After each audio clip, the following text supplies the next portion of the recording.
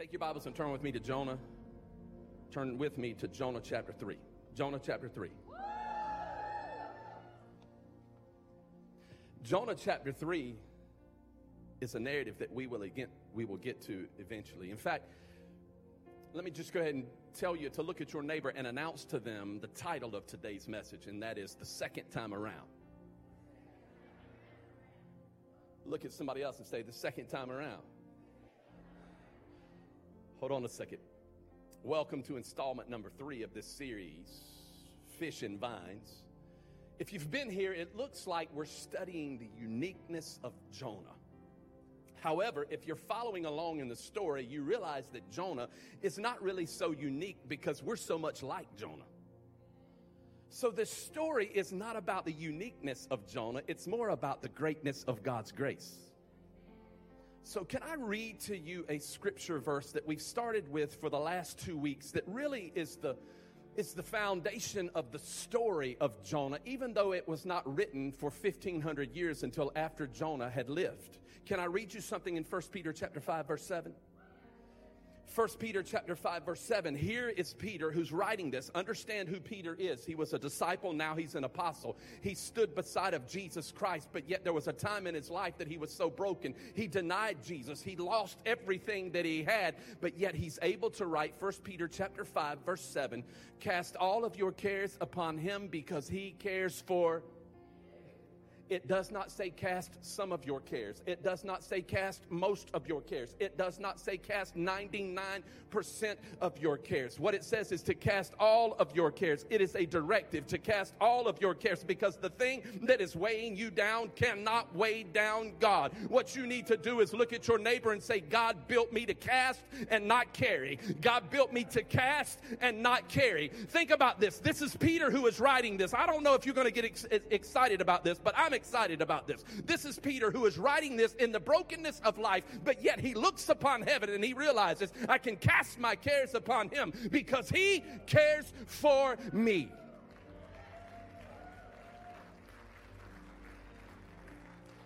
If you were here last week, you realized that the word that Peter uses for cast paints this word picture. It is the Greek word epiripto.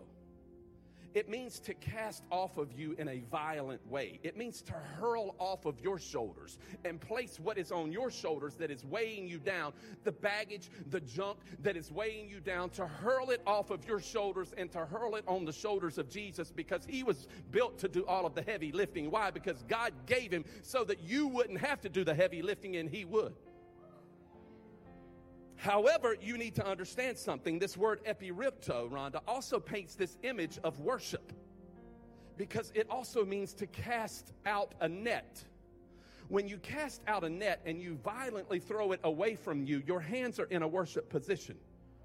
Could Peter be drawing our attention to the fact that worship is the process that God uses to transfer our cares from our shoulders to his? Lord have mercy. Is somebody going to help me up in this place? Could it be that worship is the process that God uses to transfer the cares of this world from our shoulders to his?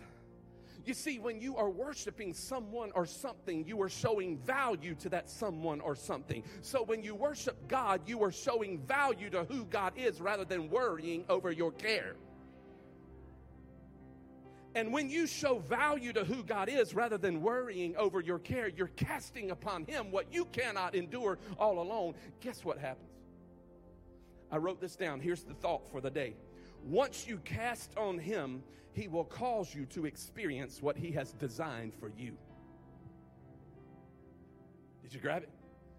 Once you cast upon him, he will cause you to experience what he has designed for you. In fact, that is why Peter wrote 1 Peter chapter 5, verse 10. Just a few verses later, Peter writes, and the God of all grace, who has called you to his eternal glory in Christ Jesus, after you have suffered for a little while, will himself restore you. What Peter is saying in his broken state is that brokenness and grace cannot be in the same place. Therefore, freedom and bondage cannot coexist. What you need to understand, what is weighing you down will never outweigh the grace of God that is at work inside of you. Just be seated, but stay on the edge of your seat. What is the thought again? Here's the thought. Grab this. Once you cast on him, he will cause you to experience what he has designed for you. Now, hang on for a second. Can I teach for a minute? Can I teach? Grab this. When Peter writes, cast your cares upon him because he cares for you, and the God of all grace, who has called you to his eternal glory in Christ Jesus, after you have suffered for a little while, will himself restore you. The word for restore, Richard, is the Greek word katartizo. Katartizo. Don't get caught up in the pronunciation of the word. Get wrapped up in the definition of it. Katartizo means to strengthen. Katartizo means to complete someone. Hold on a second. That means that this verse is the Jerry Maguire verse of the Bible. Somebody look to heaven and say, God, you complete me. I didn't ask for 3 of you to do it. I asked for all of you to do it. God, you complete me. Say that. But hang on, because there is a better definition than that. The word katartizo is a compound Greek word. When added together, it actually means to make one what he ought to be.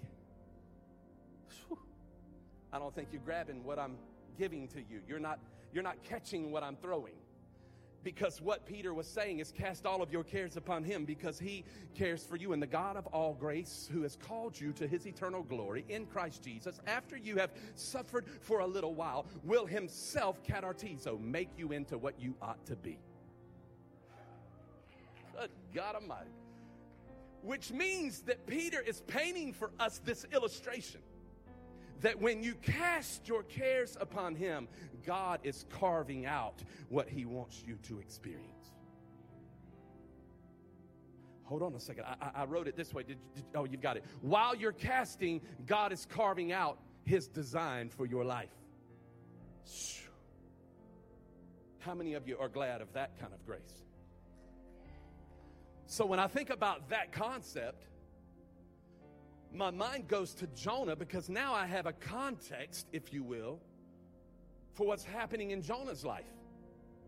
Because in Jonah chapter 1, it says, the word of the Lord came to Jonah and told him to go to Nineveh.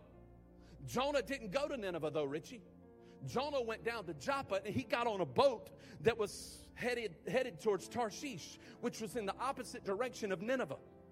He gets on the boat, the storm blows up, the crew on the boat, they feel like that Jonah's got something to do with this, and then they realize that the only way that they're going to save their own lives is to cast Jonah overboard. So they cast Jonah overboard, and along comes this great fish, and Jonah is the fish food. Gulp.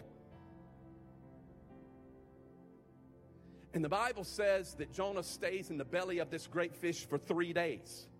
At the end of the 3rd day, Jonah goes into a worship experience where he begins to cast, if you will, the cares that are so heavy upon him, upon God. In fact, the Bible says that he says to the Lord, Lord, you and you alone are my salvation. There is a moment where he is casting his cares upon God. And in that radical moment, the grace of God comes flooding on the scene, and the whale or the fish, whatever you want to call it, vomits him up onto the dry beach. Now think about this with me for a moment. When you read the story of Jonah in the wrong context, it looks as if this story is about retribution. But no, this story is really about restoration. It looks as if all of this stuff is happening in Jonah's life in order to pay him back. But no. All of this stuff is happening in Jonah's life. God is using it in order to bring him back, to make him into what he ought to be. Hello? So think about this with me for a moment, because when you read this story, it's self-titled Jonah, and it looks like this story is about just restoration for Jonah, but it's not. This story is also about restoration for a city called Nineveh that was wicked, that was vile, that was barbaric, that Jonah didn't want to have anything to do with, but yet God saw them and knew their need. Woo. So can I read for you some of the narrative, and then we'll come back and offer some context? Is that okay? Watch this. Jonah chapter 3, verse 1 says this. It says, "Then the word of the Lord came to Jonah a second time." Somebody look at your neighbor and say, the second time around. "Go to the great city of Nineveh and proclaim to it the message that I give to you." Circle verses 1 and 2. Just circle it, highlight it, do whatever. We're going to come back to it. We're going to spend most of our time right there. Verse 3, Jonah obeyed the word of the Lord and went to Nineveh. Now Nineveh was a very large city. It took 3 days to go through it. So this time that Jonah gets the word, the second time around, he has a different reaction than he did the first time around. Verse 4, it says, "Jonah began by going a day's journey into the city, proclaiming 40 more days, and Nineveh will be overthrown. The Ninevites believed God. A fast was proclaimed, and all of them, from the greatest to the least, put on sackcloth. When Jonah's word reached the king of Nineveh, he rose from his throne. He took off his royal robes. He covered himself with sackcloth and sat down in the dust. This is the proclamation that he issued in Nineveh. By the decree of the king and his nobles, do not let people or animals, herds or flocks taste anything. Do not let them eat or drink, but let the people and the animals be covered with sackcloth. Let everyone call urgently on God. Let them give up their evil ways and their violence. Who knows, God may yet relent with compassion and turn from his fierce anger so that we will not perish." Verse 10, "When God saw what they did and how they turned from their ways, he relented." But it's verses 1 and 2 that are of interest. Look at this. Verse 1 says, "Then the word of the Lord came to Jonah a second time." The word of the Lord came to Jonah the second time. Look at your neighbor and say, the second time around. This is of significance. The word of the Lord came to Jonah the second time. Think about this with me for a moment. Here's Jonah. There has to be this range of emotions, because here this great fish has vomited Jonah out onto this dry beach. He's standing there, if you will, in the intestinal juices of this great fish. Probably looking at all of his parts to make sure all of his parts are there. While on one hand, he wants to thank God for his deliverance, on the other hand, he's wondering if God will ever use him again because of the status of the situation. He's standing on the shore of a beach, not even certain where he is, which way to go, which way left, or which way is right. Where in the world is Nineveh in relation to where I am at this moment? He's not sure what to do, but then the grace of God explodes on the scene, and the Bible says the word of the Lord came to Jonah a second time. Lord have mercy. You're not getting this. The word of the Lord came to Jonah the second time. That just means that grace moment in your life is not a moment that happens just one time in your life. Grace is not an experience that happens just one occasion in your life. But God is a God of second chances, third chances, fourth chances, fifth chances, sixth chances. And you may be saying, God, can I come back? You don't even have to ask that, because God is bringing you back. And the word of the Lord came to Jonah the second time. Lord have mercy. It's a deja vu moment. The word of the Lord came to Jonah a second time and said, "Go to the city of Nineveh." The same word that he had heard before, now he's getting it again, this time on a different beach. And the word of the Lord came to Jonah a second time. How many of you are thankful for the word of the Lord, the grace of God working out a second time? A third time, a fourth time.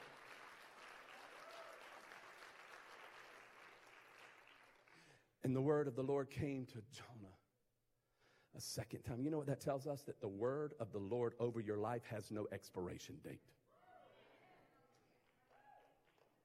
That's for somebody. Here was Jonah in the belly of the great fish, crying out to the Lord, having this worship experience where he's transferring what is weighing him down onto God himself. And at that moment, that grace-filled moment, God showed up, and there was this vomiting experience that he was able to live through. He's now on a dry beach, but he realizes, oh, cast my cares upon him because he cares for me. And the God of all grace, after I've suffered for a little while, will himself reach down and restore me, make me into what I ought to be. Lord, have mercy. And the word of the Lord came to Jonah the second time. The word. It's an illustration. This story is an illustration of how God's word works. Romans chapter 10, verse 17 says that faith comes by hearing the message, and the message is heard through the word. It's the word of God. The word of God is God's gift, his insight, his love. It's God's instrument to life itself. God's word is not just inspirational or informational. God's word has power. God's word is power. In fact, the Bible says that God's word is like rays of sunshine coming from heaven, going to earth, bringing life to earth. God's word is like creation power, if you will, because he can speak to things that are not as though they are, and he can say, let there be, and you will see everything that you see. God's word came to empower you. God's word comes in the form of healing when he told the paralyzed dude to get up and walk. God's word comes in the form of life when he told Mary and Martha that Lazarus is going to live again. God's word comes in the form of forgiveness when he was hanging on the cross and he said, Father, forgive them, for they know not what they do. God's word comes in the form of love because he said Jesus Christ was a gift from heaven. For God so loved the world that he gave his only son, that whosoever believes in him shall not perish but have everlasting life. Can somebody give God praise for that word?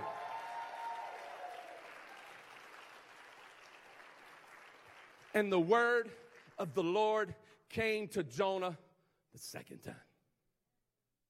This time it comes as a confirmation of restoration. Because this story reminds me of another story that takes place on a beach 1,500 years later, when the Word himself is standing on a beach looking at Peter, who is a disciple who is now fishing, and he has a conversation with Peter on that beach, on that shore. The Word himself. Why? Because the Bible says in John 1 that in the beginning was the Word, and the Word was with God. The Word was God, and the Word became flesh and dwelt among us in the form of Jesus. And here is Jesus having a conversation with Peter. The second time around, the same conversation. In fact, let me back up for a minute because you need to grab this. 3.5 years before, Jesus comes to that shore. He sees Peter out on a boat. And he says to Peter, whose name then was Simon, he says, Simon, come and follow me, and I will make you a fisher of men. Simon puts everything down, hangs the nets up, puts the boat to the side, follows Jesus for 3.5 years. He follows the word for 3.5 years. And then just moments before Christ would be crucified, Jesus has the disciples together, and he says, I'm about to lay down my life. Peter didn't understand it, and Peter said, no, you are not going to lay down. I won't allow it. Jesus then says to Peter, Peter, you will deny me 3 times before the rooster even crows. Peter said, I'll never deny you. You will deny me 3 times before the rooster even crows. They come to arrest Jesus. They look at Peter and say, are you with him? He's like, nope, don't know him. They say, well, hold on a second. You kind of sound like him. I said I don't know him.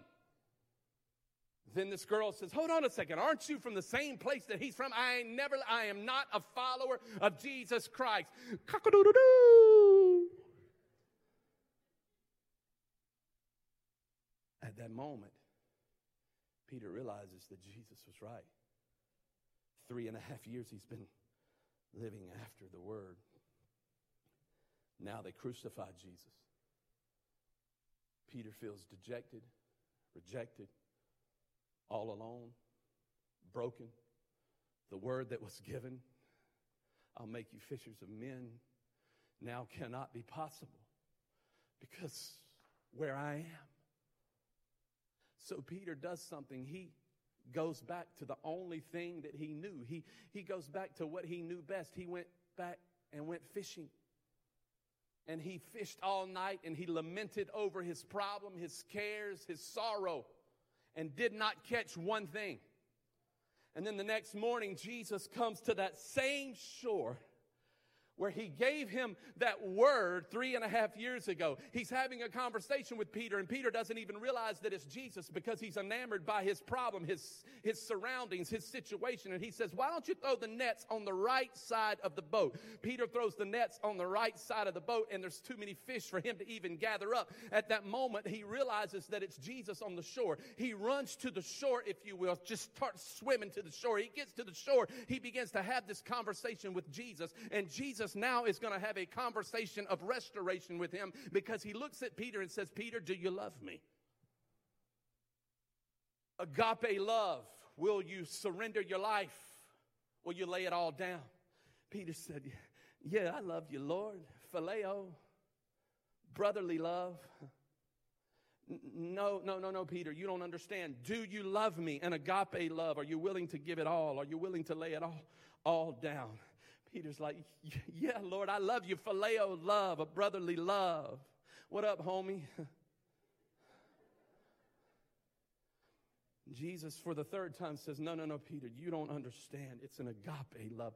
Do you love me? At this moment, Peter realizes, oh, hold on a second. I do get it. God, I do. I love you. Then at that moment, the word of the Lord came the second time, and he said, then Peter, feed my sheep. It's at that moment, Peter went back to what he thought he knew, which was fishing. But what he found out was that somebody knew him better, and he was about to take him into something that he was supposed to be all along. That's how Peter can write, cast all of your cares upon him because he cares for you. And the God of all grace, after you've suffered for a little while, will himself make you into what you ought to be. Good Lord, have mercy. Somebody help me preach.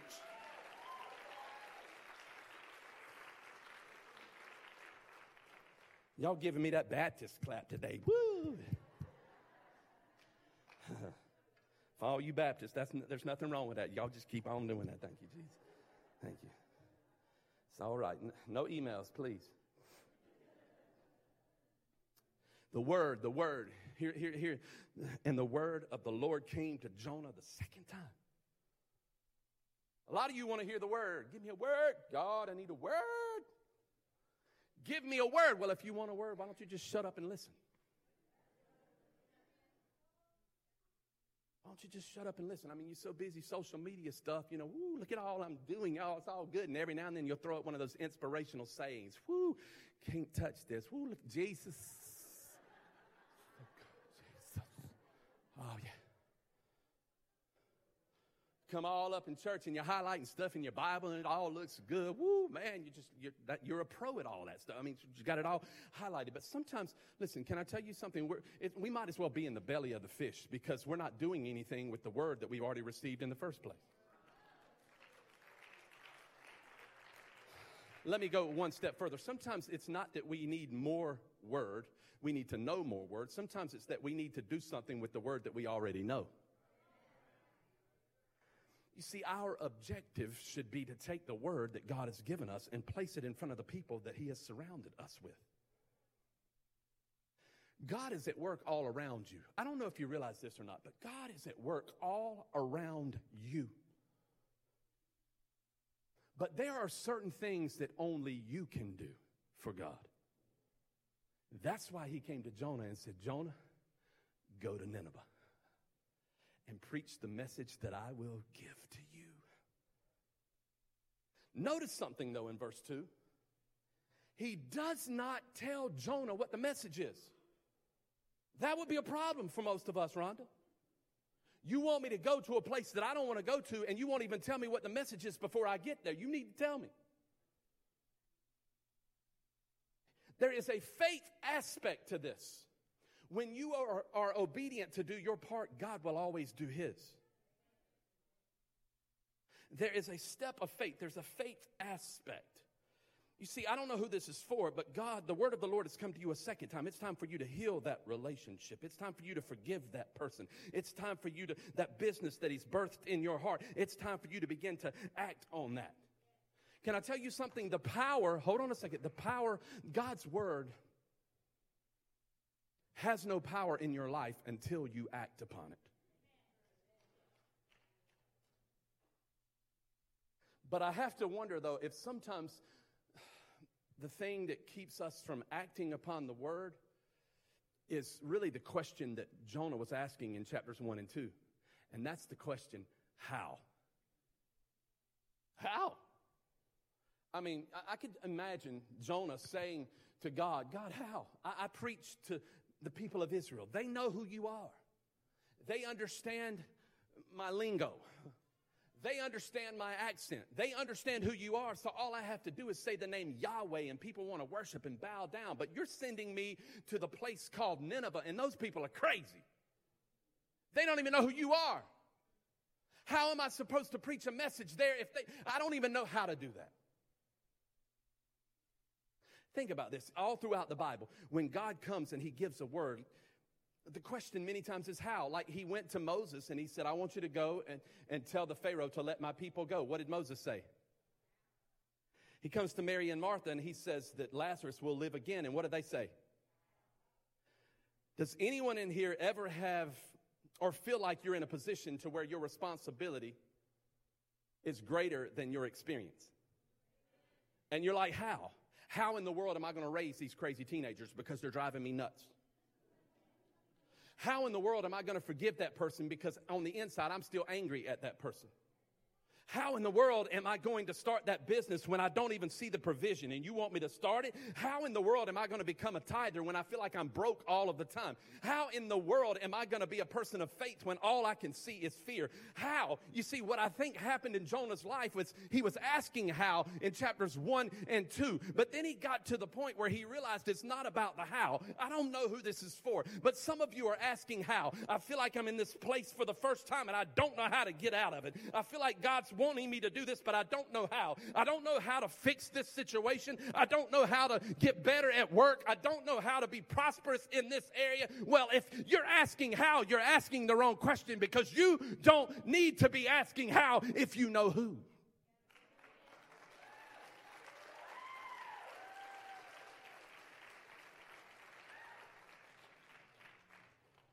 It's a little delayed response. I think it's because y'all are taking notes. That's okay. But can I show you something? Look at verses 4 and 5. Verses 4 and 5. Watch this. We got to move on. Verses 4 and 5. It says, so Jonah began by going a day's journey into the city, proclaiming 40 more days, and Nineveh will be overthrown. Verse 5, the Ninevites believed God. A fast was proclaimed, and all of them, from the greatest to the least, put on sackcloth.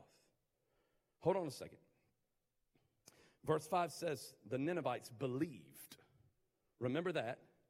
But go back to verse 4. It says, Jonah began by going a day's journey into the city, proclaiming this, 40 more days and Nineveh will be overthrown.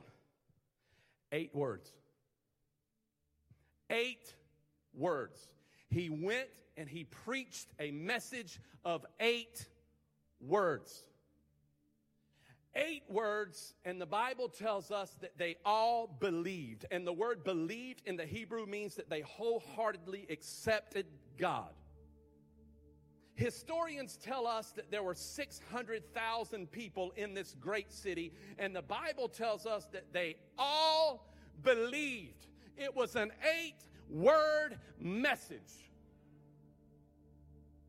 God is working in the hearts of the people. You remember I said there are some things that only you can do. And before you're getting there, God is already preparing the hearts of the people around you for the word that God is going to place in you once you step foot in the place that he told you to step in. It was an 8-word sermon. Must have been a whale of a sermon.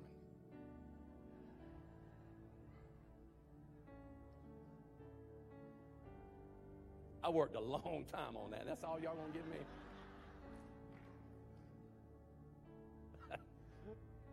Some of y'all are like, he crazy. was a 8 words. What does that tell us? When you act, God will bring the harvest. I don't know if you're grabbing this, but you can never be eloquent enough to save someone on your own. The Bible says that salvation is God's and God's alone. It was an 8-word sermon.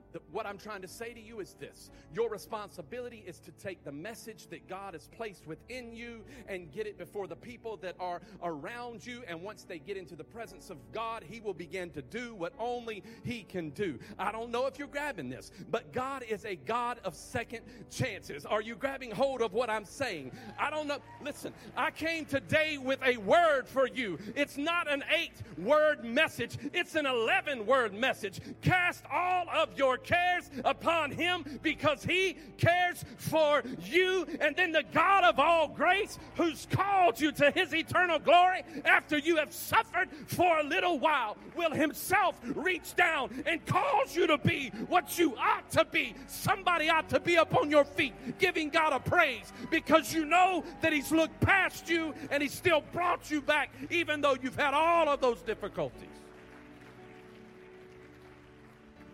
And the word of the Lord came the second time because He's a God of second chances, third chances, fourth chances, fifth chances, sixth, seventh, eighth, ninth, and 10th. Everybody on your feet. Katartizo. Cast all of your cares upon Him because He cares for you. And the God of all grace, who has called you to His eternal glory, after you've suffered for a little while, will Himself make you into what you ought to be.